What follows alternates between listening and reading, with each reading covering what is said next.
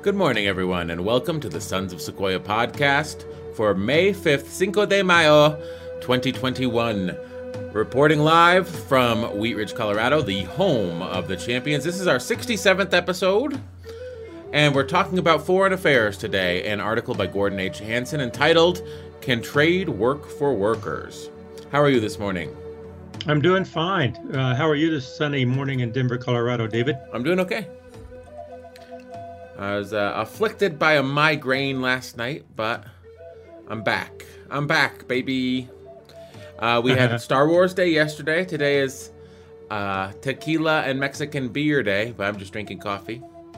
I might have to get some tacos later. And I think that with Cinco de Mayo, it's a lot like Hanukkah in that it's not Mexican Independence Day, you know? But people just assume that it is because it's the one holiday they know that's associated with Mexico. Sort of like if you're a Gentile, if you're a Goy, you just think, oh, what's the most important holiday in the Jewish calendar? Probably Hanukkah. It's the one I've heard of. Happens around Christmas. So today is Cinco de Mayo. I think it has something to do with the Battle of Guadalupe Hidalgo. Did I just make that up? Let me see. Do you know that's like people. I've heard people say Christmas that are not Christians. They say Christmas. Oh yeah, that's Santa Claus's birthday, isn't it? I says, not exactly. Well, Christmas is actually the second holiest holiday in the Christian calendar because Easter is the first. True. That's true. Cinco de Mayo. Let's just do, before we jump into the article, a little history. The Battle of Puebla. I don't know where I came up with Guadalupe Hidalgo. Sounded good in my head. But it's the celebration of the victory and the Battle of Puebla. There you go. Now we know. Now we can get into today's article, which is not about this at all, but it's tangentially... Oops. That's today. It's tangentially related to this because the article and this issue of Foreign Affairs is about... Workers, and it's about global trade. And so we here in America are certainly affected by the fortunes of the Mexican economy when it comes to the global trade outlook, manufacturing jobs here, manufacturing jobs there, the price of goods for non-manufacturing workers like you and I. They all sort of play into this global trade picture. And so we're going to look at trade. And I think that he does discuss NAFTA in this article. So should we jump into it? Yeah. The right way to redress harms and redistribute gains. I will say that redressing harms and redistributing gains sounds an awful lot like a commie to me. He sounds like a commie. But is he a commie? Let's find out. Gordon H. Hanson is the Peter Wertheim Professor in Urban Policy at the Harvard Kennedy School. So he is in academia. That doesn't necessarily mean he's a commie. Should we look him up? We can look him up after the article. Because let's see what he says, and then let's look at where he came from to see why he said what he said. And a lot of what people say really comes from, like you say, where you stand is where you sit. Depends on where you sit. A lot of what people say comes from who they are and where they are, where they've come from, and that type of thing. And it's interesting. I find that academicians, a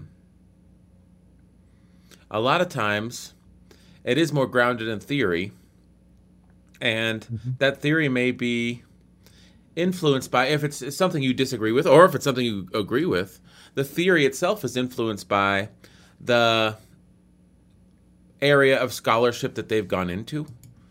So that little niche of scholarship becomes a clique, and they pursue research down a certain road where they do it because the journals are publishing that avenue. And if you sort of pursued research down a separate branch of the scholarship, you may not get published. So it's sort of, it's a micro internet, I guess. You know how on YouTube you do certain things, you talk about YouTube drama, and you'll get 1 million views. Well, we don't do that. We talk about foreign affairs, and we certainly aren't getting 1 million views. But that doesn't mean that the topic shouldn't be discussed. I mean, just because the eyeballs aren't there doesn't mean that the scholarship is bad. And of course, this guy, by being a chaired professor at the Harvard Kennedy School, which is their school of government, I'm sure that he knows what he's talking about at least as much as we do, which is one of the reasons why we do these foreign affairs.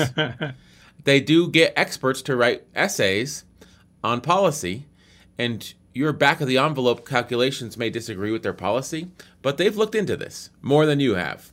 I mean, you can rest assured they have. So rather than a lot of the news outlets will just start with what they think about the subject, we start with what the experts say about the subject. And then we comment on what the experts say. And so, I don't know, for example, if on this trade wars or trade work for workers, if he's an economist, he'll have a perspective. If he's a public policy professor, he'll have another perspective on how this works. If he's an anthropologist or sociology, if he's a professor in sociology or even international business. Yeah. So it depends on their scholarly approach, their academic approach and background. They'll bring that perspective to the topic. And so I really like what we do, David. I like that we start with the experts, their perspective, their background, their intelligence, and they're very good at what they say. But then we back up and say, okay, why are they saying it that way? Because they're in academia. Well, and also I think that we don't get too many clues, but we see that he's the professor in urban policy. Correct. Which is the one clue we get, and he's at Harvard. So, I mean, I'm sure that he's a respected scholar because Harvard's a respected school. It seems like he has a named chair, the Peter Wertheim professor. But urban policy is our one clue, I think, as to what his politics may be. And yet, academicians often, their arguments stem from theory, not from their politics. If that makes sense. That's why I like reading articles by academicians. He's not beholden to some sort of party line. He's more beholden to the scholarship that he's done throughout his career. And I think those are the types of voices you don't really hear on cable news. Because, like I said, you know how your scholarship may go down a certain narrow path because that's what's getting published? Well, on cable news, animus is the currency. So if you can't say something that enrages, you don't get invited on. So if you have a very deliberate, slow, well-reasoned prescription for potential policy remedies to problems, you probably won't get asked to be on TV. And especially if it might work, God forbid, they're not going to put you on TV. They're going to put you in a university. They're going to throw you in an institution. And you'll be publishing papers and journals no one reads for the rest of your life. And I don't read the hard journals of politics and foreign affairs, but I do read the layperson's journal, which is Foreign Affairs. I think it's well curated. And like you said, one thing that we do is we look at what the experts have to say, and we don't paraphrase what they have to say. We read the whole darn article, and we've had discussions on this. Is it too boring? And it's like, who cares? We're not saying this is we are saying this is our interpretation after we read for you the entire article. So you can have your own interpretation. We're not skewing we're not skewing this guy's words. I mean, we're not telling you what to believe and what to think. We're showing you what they're saying, and then we're telling you what we think. Yes. Big difference. Very big difference from the news media and some of the news outlets. So we've riffed for about 10 minutes. Should we get into the article finally? Yeah, let's actually read the article. Okay, Can Trade Work for Workers? The Right Way to Redress Harms and Redistribute Gains by Gordon H. Hanson in the May-June 2021 Foreign Affairs.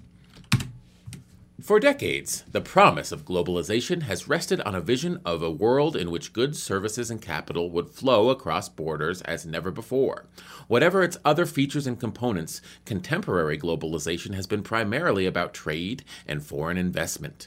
Today's globalized economy has been shaped to a large extent by a series of major trade agreements that were sold as win-win propositions. Corporations, investors, workers, and consumers would all benefit from lowered barriers and harmonized standards. American advocates of this view claim that deals such as the North American Free Trade Agreement would supercharge growth, create jobs, and strengthen the United States' standing as the world's largest and most important economy.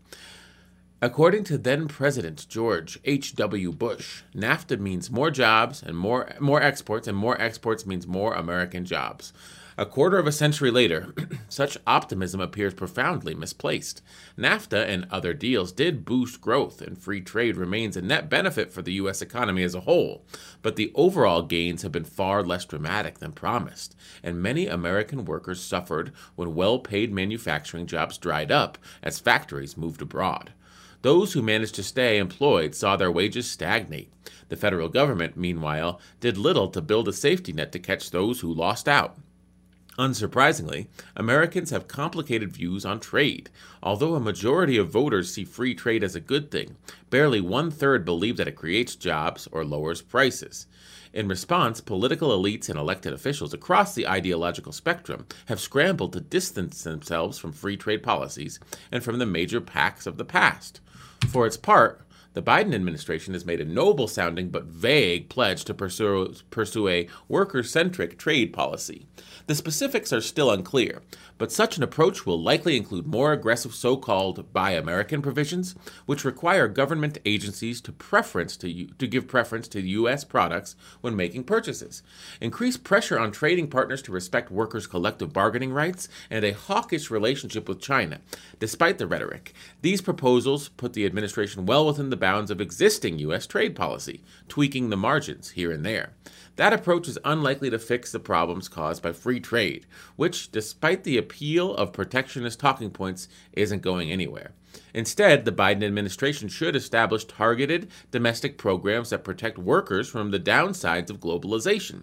A responsible policy would capture the gains of free trade, but make up for domestic losses. In recent years, the United States has done neither. Oh, wow.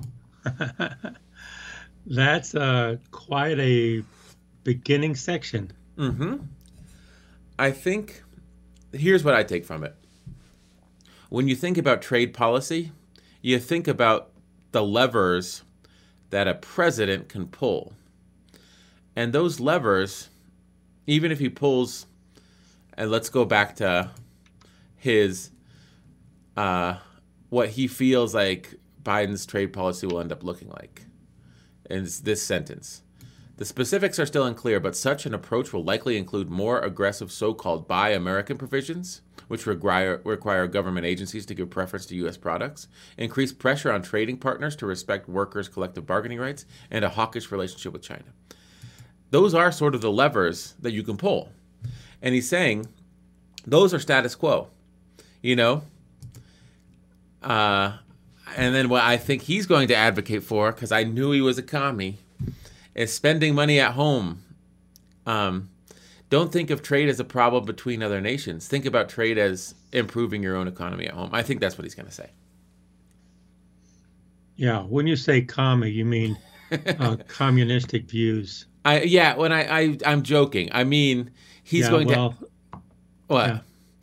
to advocate for domestic policies that sort of take those left behind and provide them government assistance, which you don't think of as trade policy. That's what I'm saying. Okay, because it sounded like you were saying that he was an advocate of Russian policy and Soviet policy. No. I mean, politics. Well, so. I think one of the problems is that that's how it was used.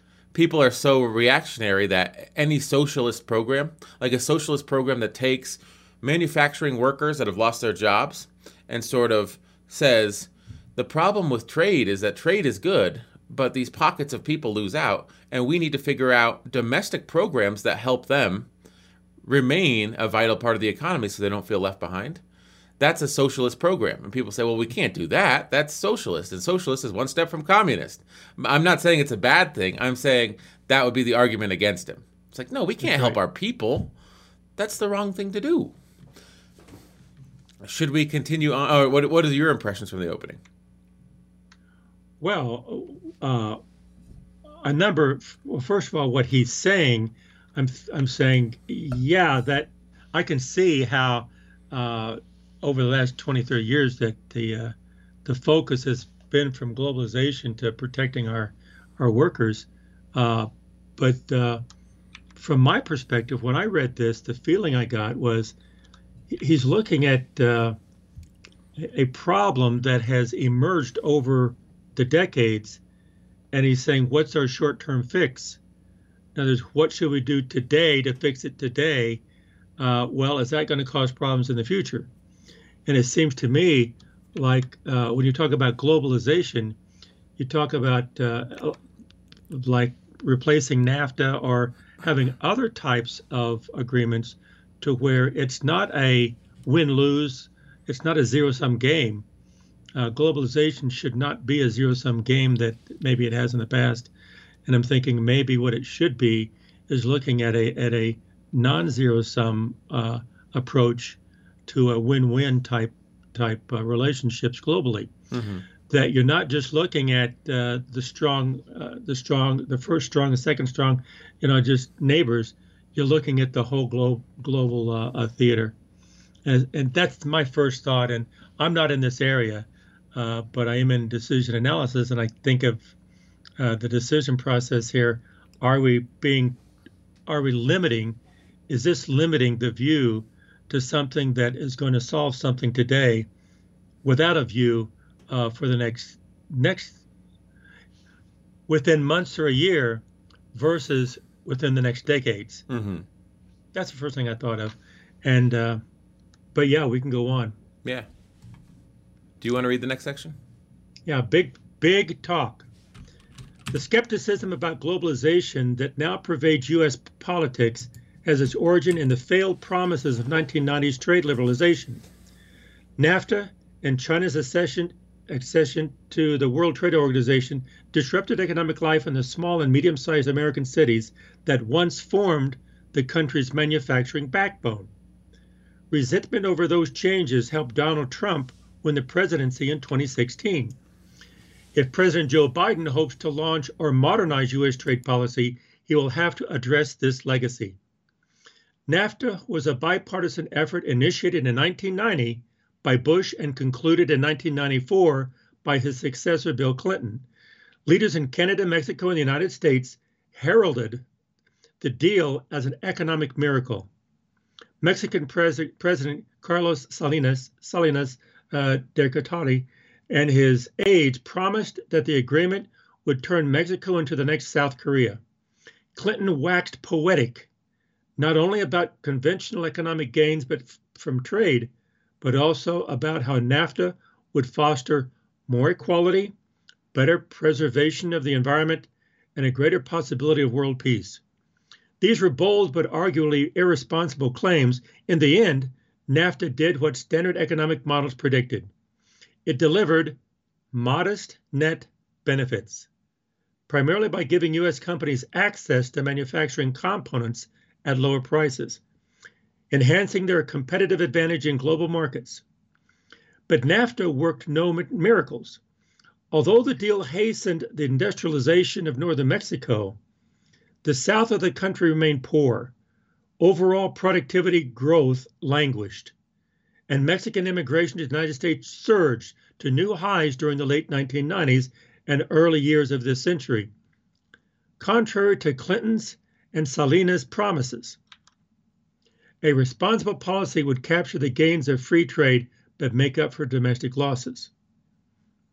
In the United States, the aggregate gains in real income from NAFTA were positive but meager, less than 0.1% by some estimates.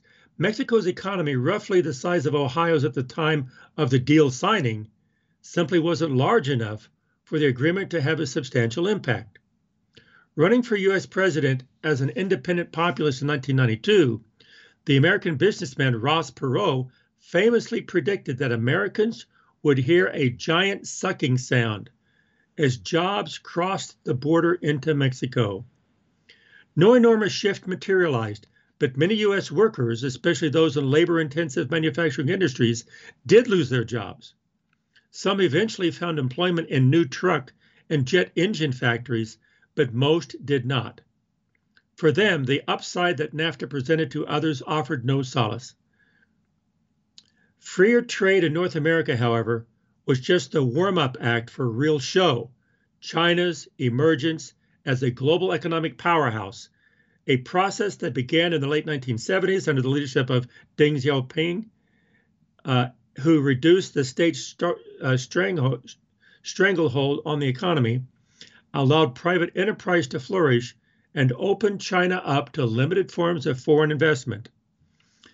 The impact of Beijing's outward turn was immense. Almost overnight, China became the world's factory. Between 1990 and 2015, the country's share of global manufacturing exports rose to 2.8% to 18.5%. Aside from the speed and scale of the transformation, however, another factor amplified the disruptive power of Chinese growth. In the 1990s and at the turn of the 21st century, the Chinese model of export-driven growth relied almost exclusively on labor-intensive products. Apparel, footwear, and other consumer goods that China could produce more cheaply than other countries, owing to its low labor cost, its proximity to suppliers in the East Asia, and a willingness to let private companies make exacting demands on workers. Although China has since diversified its economy, this initial surge in labor-intensive exports proved deadly for U.S. manufacturing. Between 2000 and 2011, the United States' share of global manufacturing exports slumped from 14% to 8.6%. And according to my research with the economists David Autor and David Dorn, between 600,000 and 1 million U.S. manufacturing jobs disappeared. Okay. So NAFTA had less of an impact than Chinese ascendancy. That's what he's saying here, right? That's right. And he's saying what NAFTA did was indirectly allow China to grow and have the servants. Sort of. I mean, I think he's saying that they're unrelated, but they're similar. So for freer trade in North America was just the warm-up show. China's emergence as a global economic powerhouse. So China was allowed into the WTO, and that was sort of similar. The logic was similar to, let me just pull this up real quick. China in WTO. When were they allowed? December 2001. So that was 7 years after NAFTA was signed that China became a member of the World. So they were allowed to be a full member of the global economic community, and they took advantage of that opportunity. You know, they sort of aggressively moved into manufacturing sectors. But even when we visited there in 2007, we saw that the low products that are low on the value chain, textiles, toys, shoes, they weren't being made in those factories anymore. And China's competitive advantage in labor cost was losing out to Honduras, Vietnam. But their true competitive advantage wasn't low labor costs, it was scale.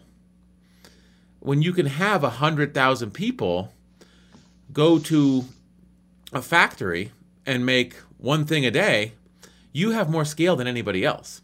You know, if 100,000 people doing the same job, they can't really do that all over the globe, but they can do that in China. That's what we saw. And I mean, he makes some good points about NAFTA. People sort of bemoan NAFTA, but maybe China's ascendancy had a better share. But I think also, and I'm sure that he understands this, when you open up the globe to free trade, the inefficiencies in your established system will be exposed. And that's kind of what happened when he says, you know, U.S. manufacturing exports went from 12% to 8%. You know, that's a 25% drop, or 33% drop. Do you think that's more exposure of the inefficiencies of our system? Well, I think my impression, I'm not an economist, but my impression is that they're just looking at an argument, and that argument is true, but they're not looking at other arguments that would be just the opposite. Mm-hmm. In other words, you're looking at part of the picture, not the whole picture. You're looking at issues that are correct, and they are going to happen, but what they don't look at is that doesn't talk about other forces that are not going to let that happen as much as you think. And it may be very meager growth because it's part of the picture. It's not the whole picture. Mm-hmm. And I think that's the impression I got. Yeah. Which is actually very common.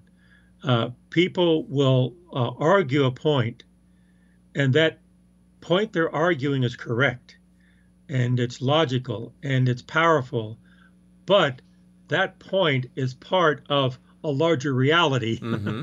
And in that, the reality that there's less attractive, less exotic type of issues, and more basic fundamental issues that are overlooked because they're not as exciting, but they are powerful. Yeah. And so I think that's the impression I got from what he was saying here. Also, thinking back over the years. This is trades from 1990 to the present, but when you look at today, people are struggling pretty bad. And without, the government bailing out, sending checks, enhanced unemployment benefits, people would be struggling worse. And at the same time, you see that the stock market is booming. I think when you look at deals like NAFTA or China's entrance into the WTO, what you see is the people who make the decisions aren't the people who will be hurt by those decisions. So they say, oh, if we pass NAFTA, we can produce components more cheaply, we can sell the product at the same price to the US market, and the economy won't collapse. Now, manufacturing jobs will be lost, 1 million manufacturing jobs. That's what he says, between 600,000 and 1 million. And it's like, but there's 300 million people. We can take 1/3 of 1% of the people losing their jobs if that means that our bottom line grows. And so the powers that be get NAFTA passed. And the thing is, it is 1/3 of 1% of Americans that lost their job. But those people are real people with real families, with real priorities, with bills, and 1 million people is a lot of people. So, like you said, you can look at one aspect of this, but there's a lot of aspects to it. And you could say, oh, 1 million people is a lot of people. And they'd say, yeah, well, that's the price of progress. That's how you define progress. Another way to define progress, instead of having the rich get richer, become a powerhouse in a certain area, is let's spread it out and have help everyone. So we have a whole country behind our economy. We may not be as wealthy as we could be, but we don't have the wealth, but we have the foundation. Mm-hmm. And once you go down to all workers, once you go back down to the workers, and the workers are there, you're going to have a foundation that's extremely strong. You have the momentum, you have the inertia. When you put all your money to the top and to the manufacturing, it becomes top heavy, and those things can crumble and can crumble and fall. If you see what I'm trying to say. I do, theoretically, but I think you can say it better than I can. But I think that if you're a captain of industry, or you're the head of a chamber of commerce, like the U.S. Chamber of Commerce, like you represent business interests, you say, this is good for the bottom line, and that's the metric we're focused on. Yes, there's going to be some externalities, and those externalities are real people who are hurt by this. But I think that, and when you look at it, I think that he goes into it perhaps later, because I read this article already. There is, on the level, like, these trade deals haven't been bad. They've just been bad for a few people. They haven't given us the gains that we were promised. The gains are much more paltry, but they're still gains. So you could say we've benefited from this. And yet there's this huge population of people that have been screwed by this. But that's sort of like anything. I think in any industry, You say, oh, we're implementing an Oracle-based ERP system, and the people in the filing department that file every invoice, they're all going to lose their jobs because all of our records are going electronic. Well, if you're one of the 20 people in the filing department, you say, this Oracle thing stinks. I don't want an ERP system to track inventory. I've done it on an Excel spreadsheet for the last 15 years. And it's like, but that's the price of progress. Like, one person can do 10 people's jobs if it's automated. So, I mean, that's, I guess. Well, now you're moving into my area. So what happens is that ERP system comes in, it does it one way, and the hundreds of people to do it their way works in their part of the company. And now the ERP system does it one way, which is not the right way that has worked for the past 20 years. And now it just doesn't work. Yeah. Or it does work. You sort of get people to make it work, and you say, wow, that cost $5 million. And it's like, yeah, but we eliminated 100 staff that were making $50,000 a year. So we get payback in 1 year. Well, another way to look at it is that historically, there's been the bottom line of economic bottom line. Are we making profit? Are we making growth, financial growth? Well, recently, there's been a triple bottom line. No, maybe we start looking at the economic bottom line, the environmental bottom line, and the political and the people. And so maybe there needs to be more bottom lines other than just three. Maybe start looking at other types of bottom lines, like how well do we fit in a domestic economy that's going to be have an inertia and a momentum that is going to be strong. It can't go away like the Enrons of the world. You can't get top heavy and all of a sudden one day it falls. It's going to be strong and it's going to be hard to go away. And then another bottom line would be, hey, what about how we fit into a global picture that's going to be solid, that's going to be sustainable for a long period of time. So I think the sustainability aspect of it, rather than just the growth aspect of it, if you grow too fast too soon, then you have a danger of falling hard eventually. Yeah, but the thing is, I understand what you're saying, but like take the Enrons of the world. Yeah, Jeffrey Skilling and Ken Lay went to jail, but the Chinese guy, Wei Pai, I think was his name, he's the largest landowner, I think, in the state of Colorado. And he got out early? He got out early. And your triple bottom line assumes that every corporation, if you take the Enron example, wants to act in good faith. But some of them just want to make a quick buck. Well, from my observation, the triple bottom line really means that you're willing to sacrifice immediate growth with long-term equity building. You're going to build yourself slowly but solidly. And if you keep changing with the times and you don't go into one direction, you have a better chance of being around but 5, 10, 15, 20 years from now. Yes, but wouldn't you agree that there are some people who are unwilling to sacrifice long-term growth for immediate profits? Absolutely. I think that's what this article, to me, that's what I'm thinking about when I read this article. And wouldn't you agree when the growth is the metric that you can use to get reelected in a 4-year or 6-year or 2-year election cycle, that a country may advocate for policies that favor immediate profit over long-term growth. And so you don't get a focus on the triple bottom line in terms of how you craft policy. It's all short-term. And that's where this concept of sustainability and long-term growth is just headbutting against our political system of every 4 years you're going to try to get elected, and so you're going to get short-term type objectives. Yeah, I mean, I'm not saying our political system is wrong. I'm saying we have to rethink how we move forward as a nation within this political system. Mm-hmm. Let's use it for positive results rather than self-serving short-term results. Yeah. Well, you take Clinton, Obama, and Biden. When they beat Well, Obama didn't run against an incumbent because George Bush's 2 terms were over. But both Clinton and Biden beat incumbents. And then Obama beat a Republican coming off of a Republican presidency. And what did all 3 of those races have in common? The economy was in the tank.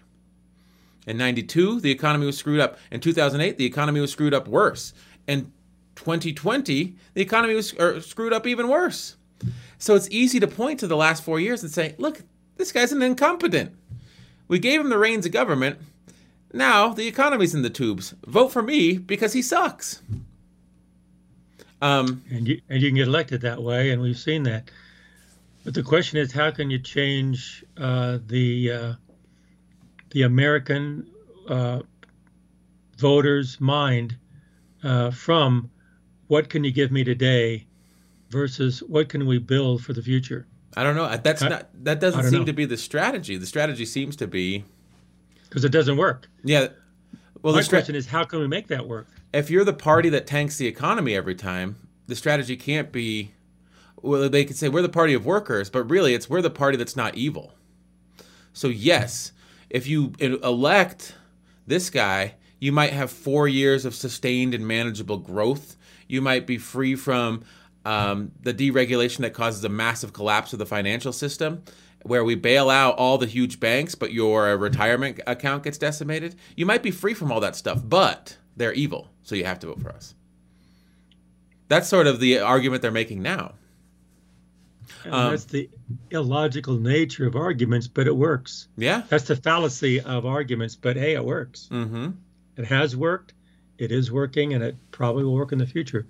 The question is, my question out there, I guess more altruistic, how can we move to a better world, a better country, a better political system that serves the people, not in today and in the future, both. Well, I mean, a better world or a more equitable world means that if you're in the 1%, a more equitable world is worse for you. If you've managed to claw your way into the 1%, you see a more equitable world as the government just sort of changing the rules and taking away what you've earned. That's right.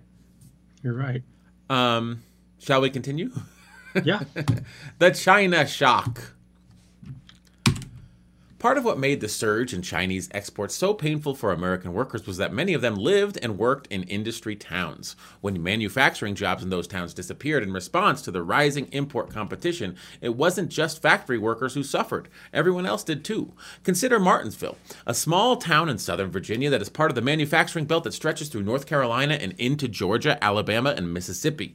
In 1990, 41% of the working age population in 3 counties surrounding Martinsville worked in manufacturing, with half of those workers employed by just 2 industries, furniture and knitted outerwear. This made Martinsville what economists call an industry cluster, a place that enjoys productivity boost from workers and firms specializing in a narrow set of industries operating in close proximity to one another. That benefit, which the British economist Alfred Marshall famously identified in his analysis of 19th century Lancashire cotton textile industry, explains why firms in certain industries tend to locate near one another.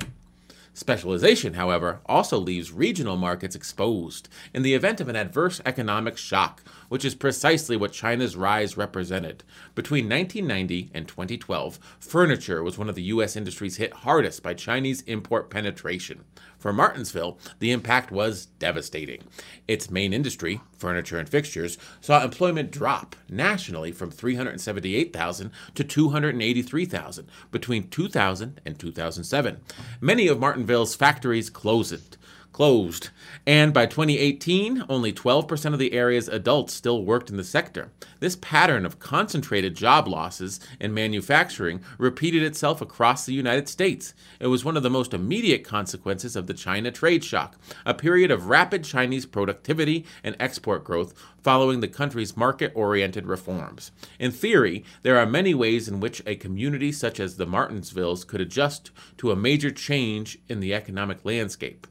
Its furniture and textile firms could have invested in innovations that improved product quality and allowed them to maintain their market share. Local governments could have attracted new firms seeking to take advantage of a newly available labor force, or workers could simply have given up on Martinsville and moved elsewhere in search of gainful employment. In reality, however, communities rarely adapted in these ways, for reasons economists still don't entirely understand. When workers without a college degree lose their jobs, few choose to move elsewhere, even when local market conditions are poor. Consequently, manufacturing job losses usually result in lower earnings for former factory workers and lower employment rates in their community. Martinsville was no exception.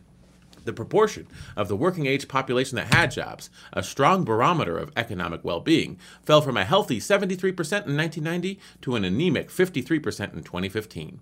The same story played out in hundreds of places across the United States. Why was the China shock so disruptive? After all, job losses in the United States are common. In a typical year, millions of jobs are eliminated, but slightly more jobs are created, and so U.S. employment expands. That's how the labor market normally operates. Mass job loss due to factory closures, however, is not normal. Among workers without a college degree, manufacturing pays relatively well. When those good jobs disappear, so too do the generous paychecks. The result is essentially a localized recession. Displaced workers spend less on restaurants, entertainment, home renovations, childcare, and other services, pushing the economy into a downward spiral of further job losses and spending cuts. Although the newly jobless can and do often claim unemployment benefits, these cover only a fraction of previous earnings and expire after 6 months. The Trade Adjustment Assistance Program, established by Congress in 1962, covers up to 2 years of basic retraining for workers displaced by import competition. But between 2000 and 2007, when Chinese exports were doing the most damage to U.S. manufacturing, the program was still small and provided workers with little help. Autor, Dorn, and I estimate that for every $1,000 increase in Chinese imports per U.S. worker, TAA provided just 23 cents per worker in benefits. For able-bodied Americans who wish to continue working, government benefits were paltry. Still, the long decline of U.S. manufacturing employment is not the result of international trade alone. Job losses in the sector since the 1960s likely have had much more to do with technological change than globalization. Other forces, including deunionization and the declining real value of the minimum wage, have also suppressed incomes for less educated workers. Yet wage and employment losses from foreign competition stand out because they were highly localized and because policymakers didn't prepare for them. Rather than lifting all boats, globalization pushed the Martinsvilles of the United States into deindustrialization and decay. These tectonic shifts gave many Americans the sense that they had been left behind, victims of globalization and free trade. There you go. Yeah, and that set the stage for the 2016 election. Yeah. So there's domestic political impacts, but I see it like a company.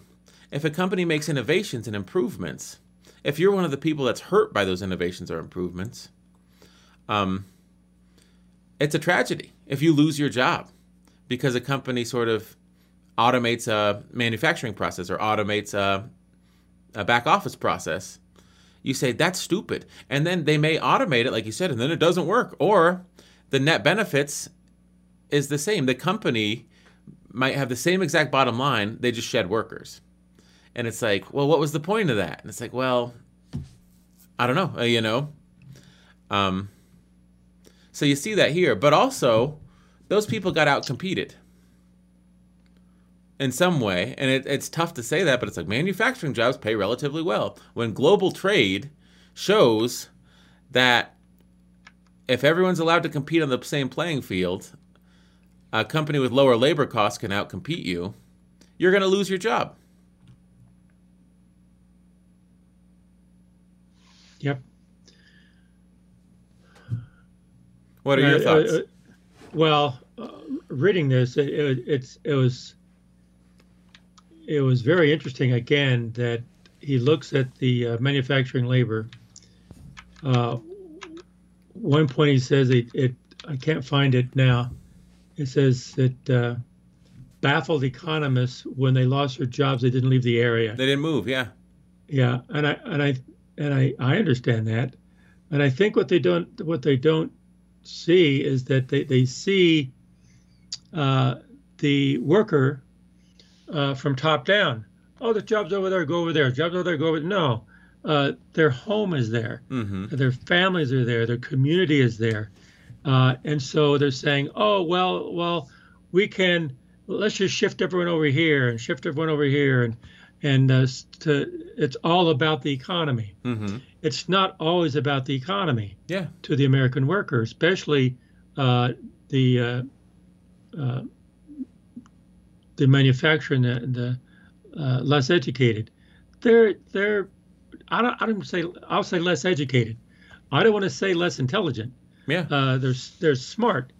They just chosen to be a worker because that's their life and they're happy at that life, and that's the American dream, to live a life that's happy. And so they're looking at this from an economic perspective and a trade perspective, and these workers they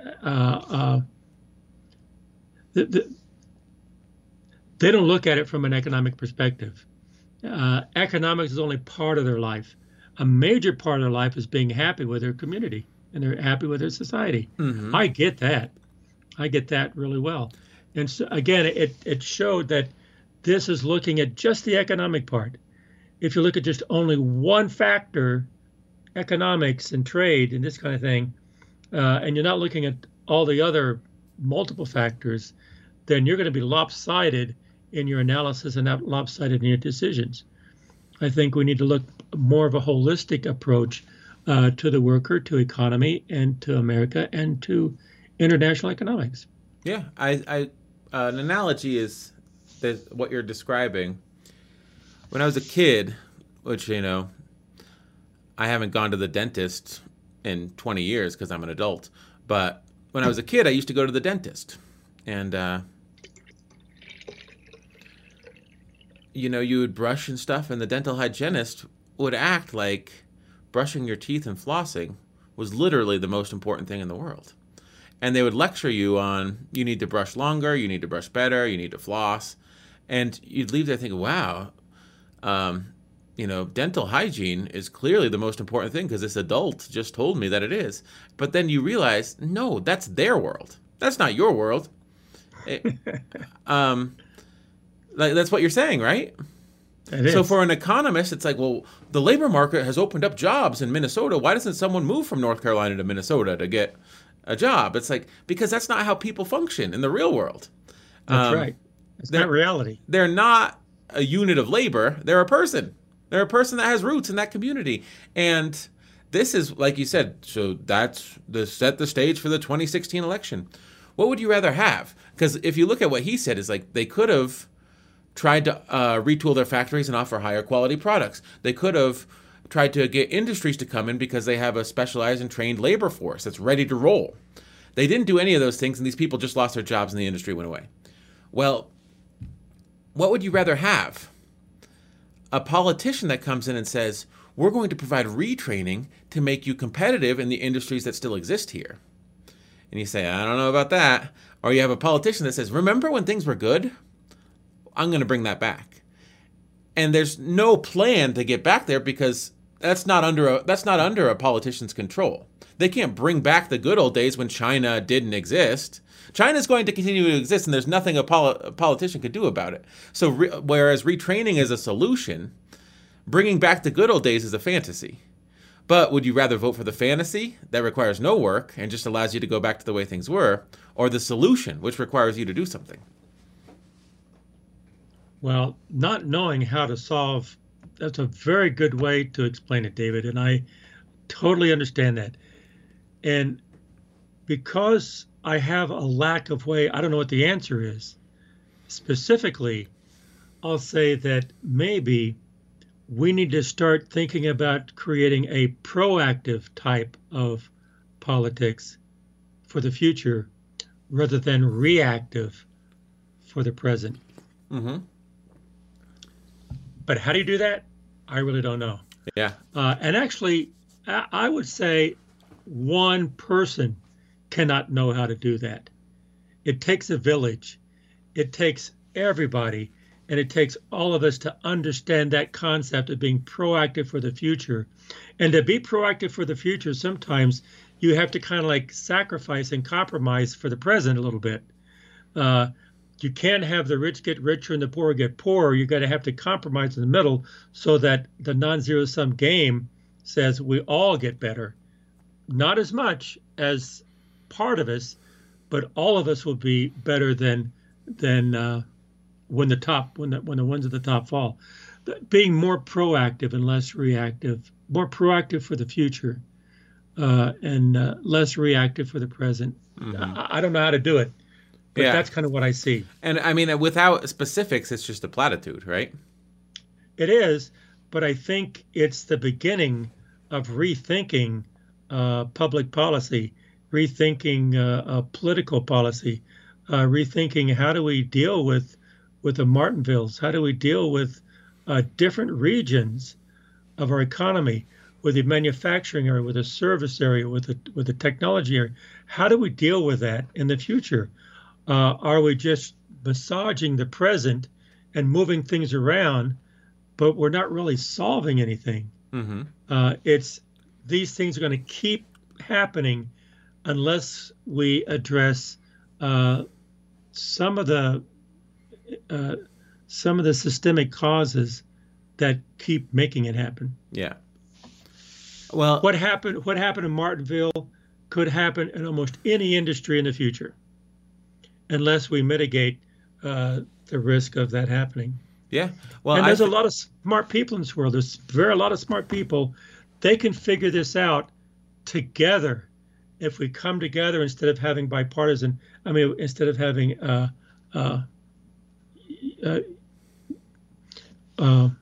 what I'm trying to think of. If we have everyone coming together to think about how to solve this thing, we can solve it. Yeah, I mean, or you could have someone say, well, I ran the numbers, and Martinsville are a casualty of progress. Americans are better off because places like Martinsville exist. You know, when these people lose their jobs and these regional economies are devastated, more Americans because these 80,000 people are suffering, 3 million people benefit. So, you could see that as a problem, or you could see it as that's a function of what we've chosen. We were proactive, and these people refused to leave, and so they're suffering. You know what I mean? You can look at a problem in a vacuum and say, that's a problem. We need to prevent this from happening ever again. But it's difficult to say that's a problem, and solving that problem won't create a round of other problems or undo the whole point why it was a problem in the first place, made things better for people, Yeah, well, when he starts saying, like Martinville, the first thing I thought of, well, here's an anecdotal issue. You have to be careful with examples. It's a very good argument for the type of argument that is emotional, mm-hmm. But back up and try not to have anecdotes and have policy on anecdotes. Back up and say, here's how our nation can move to where even everybody can benefit from this, and everyone will get better. And sometimes you can, sometimes you can't. Sometimes the Martinvilles do have to change. But did they? No, they didn't. Yeah. But, I mean, it's easy to say, what we need to do is craft policy for everyone to get better. What's hard to say is this is that policy, now let's all vote for it.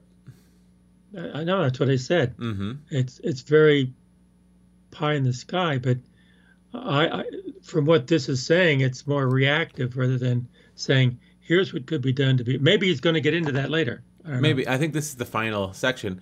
But before we go on, a lot of this he's blaming, well, he's not blaming it. He's saying it's a result of China's rise. And do you want to see something that gives me a little hope? We talk about how can we make our system more efficient, and we use market forces to do that. China, they've used market forces to sort of promote their ascendancy, and yet they still have a central planning element. So I want to tell you all about a little story called The Not So Great Mall of China. Okay. It's in Dongguan province. It was formerly the New South China Mall. Now it's the South China Mall. I heard about this years ago. It opened in 2005. Here it is in February 2010. It's gigantic. So, here's what happened. China was making money off of their, manufacturing district. So what they did is in Dongguan, they built a bunch of luxury apartments. Well, the people that worked in Dongguan couldn't afford to live in the apartments, but the central planning said, well, if we have luxury apartments, we need a place for these people to shop at luxury stores. Let's build a luxury mall. And I saw a YouTube video on the Not So Great Mall of China. It's gigantic. It's like the size of the Mall of America. There's one store in it. This guy runs a toy store out of it. He's the only guy in the whole mall. And so here's the thing. Yes, market forces might cause hardship because the manufacturing jobs in Martinsville couldn't compete on a global stage. And yet, if China keeps pumping money into investments like this, that's not efficient either. Now, the reason they do is because if you sit on money, it doesn't go into your GDP. If you build luxury apartments in a great mall, it's part of your GDP, so it's reflected in your growth. And they were trying to hit year-over-year growth targets. Well, that desire, it causes inefficiency. So there is some hope for the old US of A, don't you think? Yep. Well, there's always hope if you. There's always hope. I guess if you just think about it, and think it through, and be active. There's no way. Yeah, there's no way that China can sustainably keep doing projects like that and hope for positive outcomes. Their competitive advantage isn't that much. That they can just throw money away, basically. So, shall we finish the article? Sure. The upside. Despite these downsides, globalization has undoubtedly helped the U.S. economy. There is robust evidence that freer international trade, including with China, has raised real incomes for U.S. households about 0.2%. Not a transformative amount, but substantially more than the net benefits brought by NAFTA. The backlash against globalization, rooted in the painful experience of manufacturing communities, puts those gains at risk. As the Biden administration seeks to make its trade policies more worker-centric, it would do well to keep that fact in mind. China's rise, although disruptive for many workers, has nevertheless benefited the U.S. economy. The expansion of global value chains, which meant that different stages of manufacturing could happen in different places, allowed U.S.-based multinationals such as Apple and Qualcomm to fully commercialize their intellectual property. The patents and product designs for the iPhone, for instance, were developed in California at Apple's Cupertino headquarters. But they became valuable only because the Chinese manufacturing giant Foxconn could assemble huge numbers of handsets in Shenzhen. These innovations are economically valuable for U.S. workers and shareholders, as well as the millions of people lifted out of poverty in China. American consumers benefit from China's rise too, through lower prices on the goods they purchase. With these advantages in mind, Biden should re-engage with U.S. trading partners and make it a priority to rejoin the Trans-Pacific Partnership, a wide-reaching trade agreement among a dozen countries. Doing so would deepen the economic relationship between the United States and the countries that will produce parts, components, and goods for the next generation of U.S. technology. It would also strengthen U.S. ties with countries that would like to see Beijing live up to its commitments as a member of the World Trade Organization, providing Biden with allies he will need if he wants China to improve its behavior. More broadly, the Biden administration should focus on the consequences of job losses rather than their causes. The China trade shock hurt many U.S. workers and their communities, but so too have automation, the Great Recession, and COVID-19 pandemic. And because the scarring effects of job losses are the same whether imports, robots, or a virus is responsible, responses to the damage should not depend on the identity of the culprit. On its own, making U.S. policy on trade more worker-centric won't do the trick. All economic policy needs to be more worker-centric in terms of being attuned to the destructive effects of concentrated layoffs and plant closures. The administration should assume that in response to a large and localized employment decline, few workers without college degrees are likely to relocate, especially older ones who were born in the United States. It is a mistake to believe that because of the dynamism of the U.S. labor market, localized spikes in joblessness will sort themselves out. They don't, and they require immediate remedies. In its current form, however, the U.S. Unemployment Insurance Program usually extends benefits only when the national economy is in severe recession. Such an approach did little to help communities such as Martinsville weather greater foreign competition. A better system would consider the severity of regional shocks when setting the duration of generosity of benefits. Abundant evidence suggests that such help reduces the fallout from sudden job losses without creating disincentives for displaced workers to find new jobs. But policymakers do need to be mindful of that risk if they expand similar programs. Doing so would be a matter of providing workers with assistance and incentives to return to work quickly. Also problematic is the way that TAA encourages people to stay out of the labor force to receive approved forms of job training. And such training may not even be the best prescription for many workers who might be better off receiving money to help pay off bills or to finance a move to a place with better employment prospects. The legislation that created TAA makes such aid possible, but it is rarely offered in practice. An improved system would give workers more flexibility in how they could use extra unemployment insurance. For some, paying for retaining for occupational licensing may be the right choice. For others, covering moving costs or investing in new business might be the better investment. Congress should give workers freedom of choice rather than saddling them with the burden of a one-size-fits-all program. Finally, when considering how to promote job creation in distressed regions, it is important to acknowledge that most of the U.S. jobs that were lost to import competition or automation are not coming back. The China trade shock ended almost a decade ago. Today, China's economy is slowing.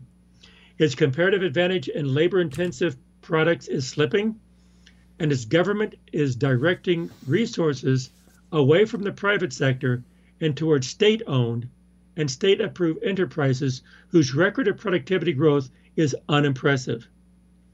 As China tries to pivot into high-tech sectors such as robotics and artificial intelligence, Bangladesh, Vietnam, and other countries in South and Southeast Asia are positioning themselves to capture market share in the sectors in which China used to dominate. For that reason, it would be a mistake to try to foster a manufacturing renaissance in places such as Martinsville. Furniture and apparel companies may no longer find cheaper labor in China, but they will find it elsewhere. Encouraging optimism about the reshoring of jobs would only lead to more disappointment and might further fuel the backlash against free trade and globalization. The Biden administration should instead try to help communities such as Martinsville thrive. Doing so will require ingenuity and experimentation. Federal officials should give their local and state counterparts wide latitude to pursue policies that are right for the places they serve. Conventional approaches won't necessarily be the most effective. Take tax incentives, for example, which officials often use to entice business to move to their states and municipalities. The economist Timothy Bartik has found that although such measures expand output in targeted industries, they appear to do little to raise local living standards. And for each job they create, such incentives impose costs that are nearly 10 times as high as those of some options for creating employment, such as redeveloping defunct industrial sites known as brownfields. So what actually works?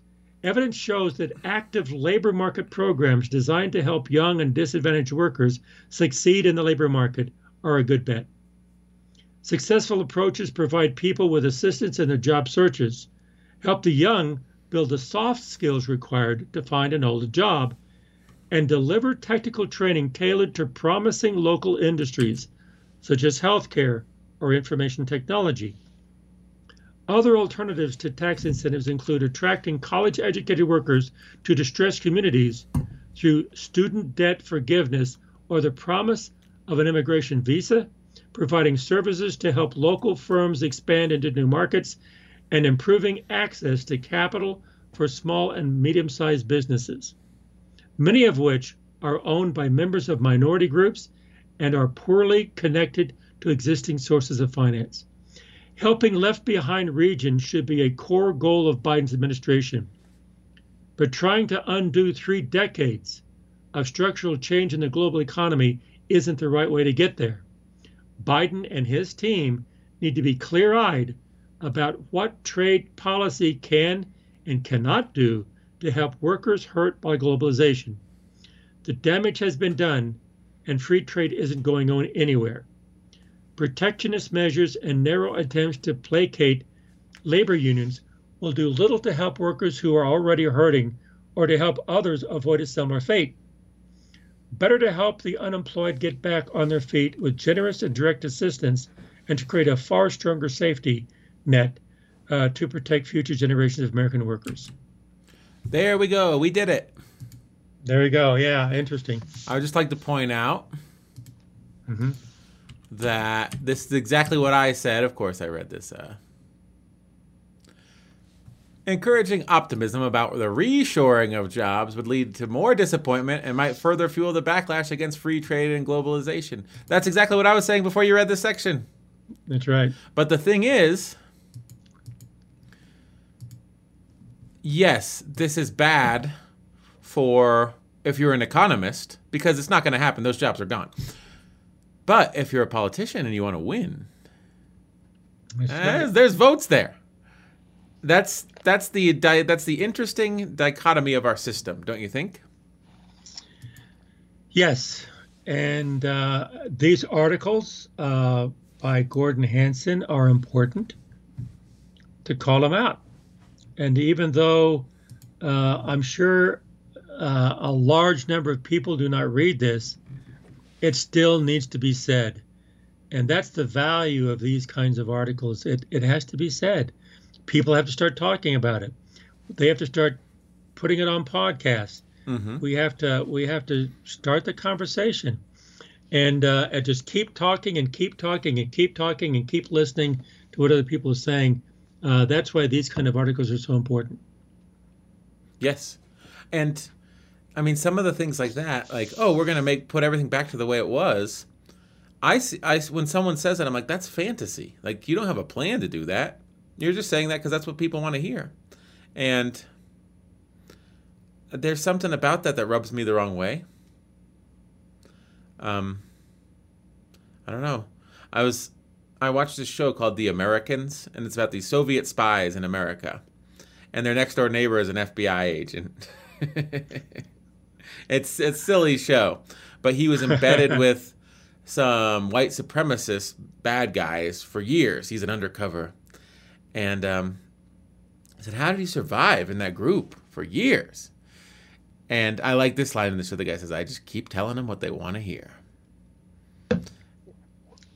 And that's, I think that's the key to political survival as well. Keep telling people what they want to hear.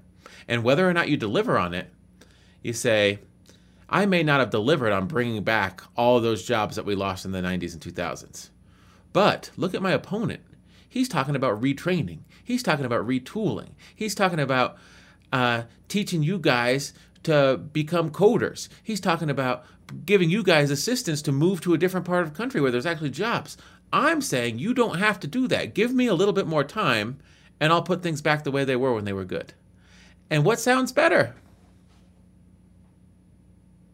Yep. And when it doesn't happen, then you blame someone else for doing it. It wasn't my fault. Yeah, it was the fake news. I tried to do. Someone else. I tried to do what was best, and someone else undermined me. Don't blame me. Blame China. Yeah. Yeah. Well,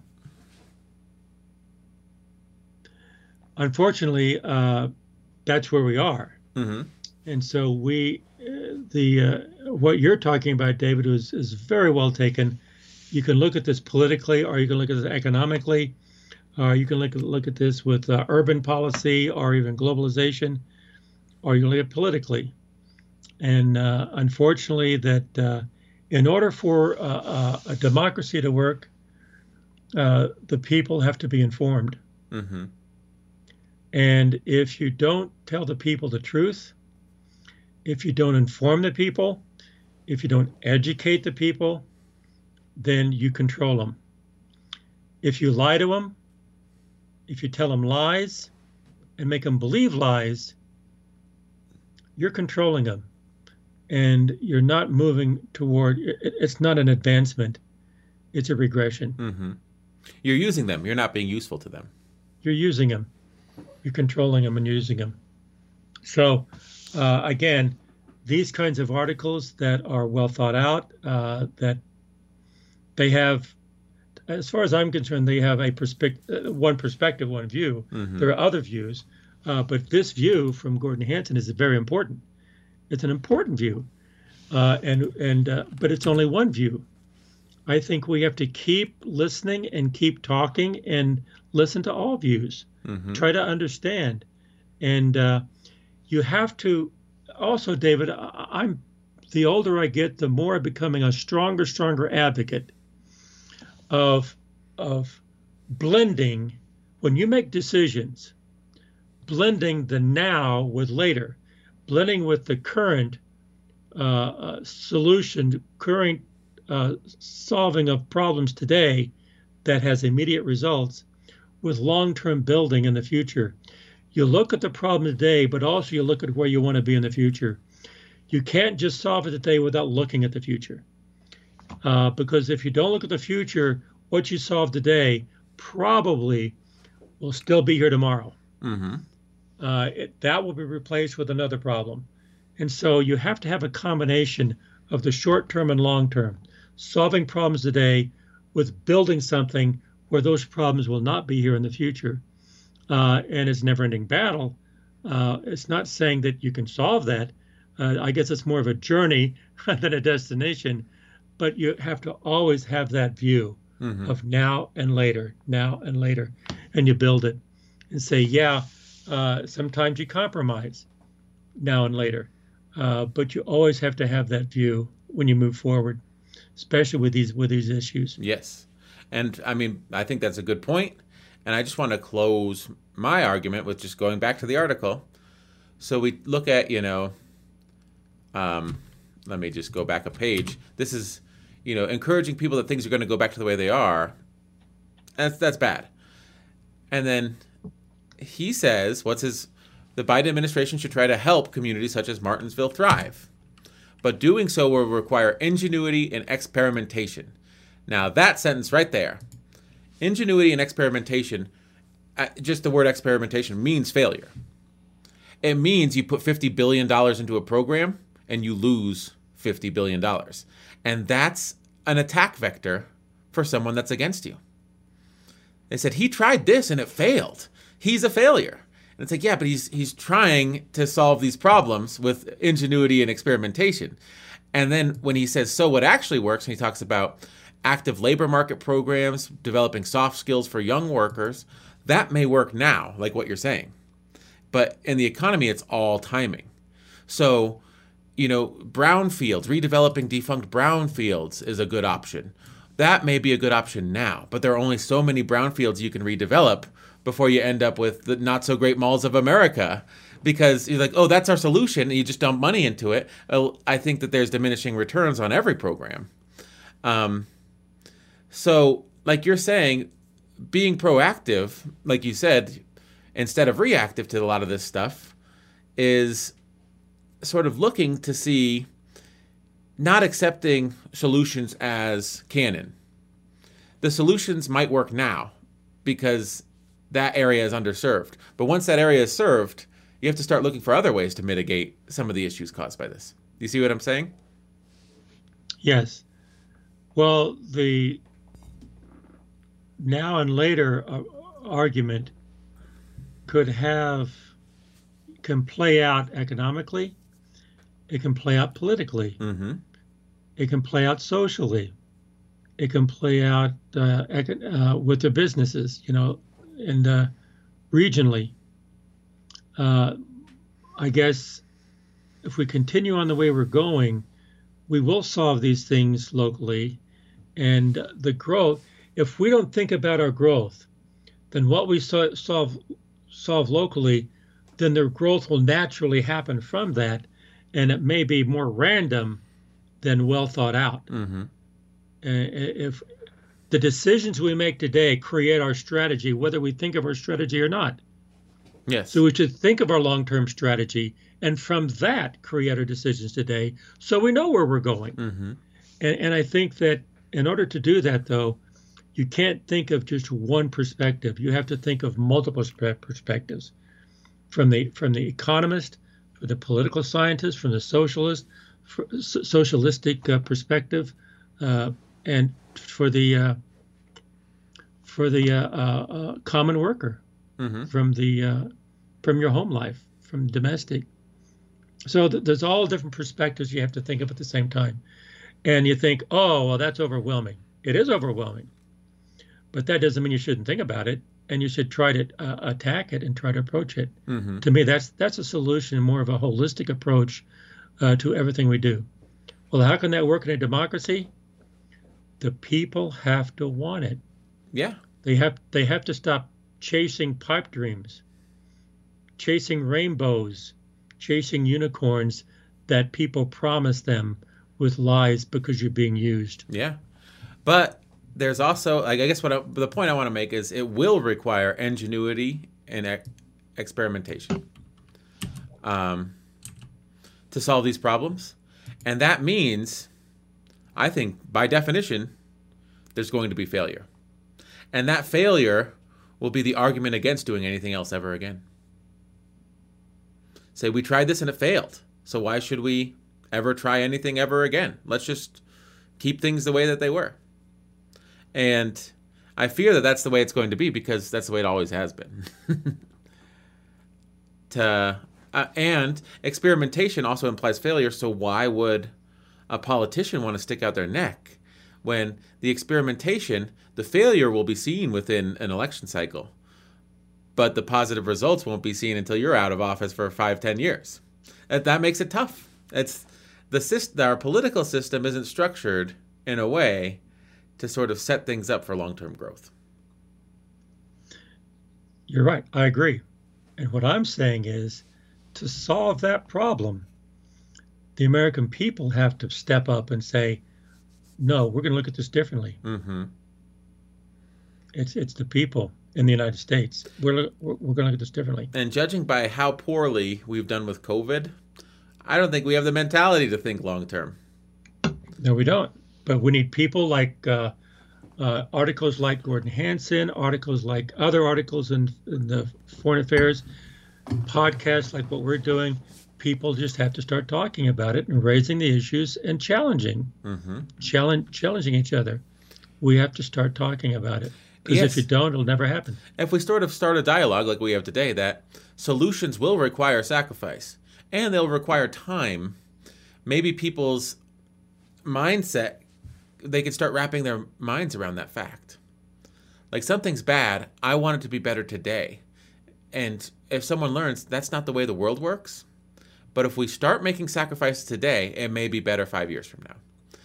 And people don't like to think that way, but I guess what you're saying, or what I'm taking from what you're saying, is I say people don't think that way, and you say people could think that way if we start encouraging it. And either we accept as gospel truth that people don't think that way and we just sort of throw our hands up and say there's nothing we can do, or we start examining stuff like that, and hopefully by us doing it and everyone else in the world, other people advocating for this sort of mindset, it may become infectious. We can do it. Mm-hmm. We could do it. It's going to make a better America. It's going to make a better world. And it has to start somewhere. It starts with individuals. We have to start thinking it this way, and talking it, and listening, mm-hmm. and understanding. And if you never start doing it, it'll never happen. Mm-hmm. Well, I think that maybe we just solved all the world's problems. Well, we're trying. We're trying to move in a direction where it's positive. I think a positive direction. And conversations like this are better than, we're not angry, but we see that there's flaws with the world that could be solved, and we're advocating for measured responses to those problems. Well, we're saying there's problems. There's always going to be problems. What we're saying is that we believe that people can think the way they need to think, move to where they need to move, and make decisions that are positive. Mm-hmm. We're very positive here. We know it can happen. Let's just make it happen and keep moving in that direction. Don't give up. Again, it's a journey. It's not a destination. I know people can do it. There's a lot of smart people in here, in this country and in the world, all different places. They're smart in that they know a lot about one thing, and that's why we need everyone. Mm-hmm. But everybody is smart. If they would stop following these pipe dreams, back up and start thinking about it, everybody is smart. And it's not about education. It's just about stopping and just thinking about what reality is. Mm-hmm. This is reality. And even it's not about education. It's just about people waking up, and everybody's intelligent. And education just gives you tools. It doesn't make you smart. Everybody's smart. And even those workers, they say, "No, I'm not leaving here." Why? Because they know this is my home. And so think about what needs to happen to keep your home there, to keep what you need. That's what needs to be infused into our government. Mm-hmm. Not believing lies, not believing pipe dreams or unicorns, and then it doesn't happen, they blame China. That's not a solution. Mm-hmm. And they can understand that because they're smart people. Yeah, anyway. I think that's a good place to close. Do you have anything else you'd like to say? Yeah, well, we can talk forever because we care. David, you care, I care, and that's why we're doing this, because we talk and we listen. And I'm going to encourage everyone, keep on talking, but listen more than you talk and try to understand what people are saying. We'll see you in the next one, everybody. Goodbye. Goodbye.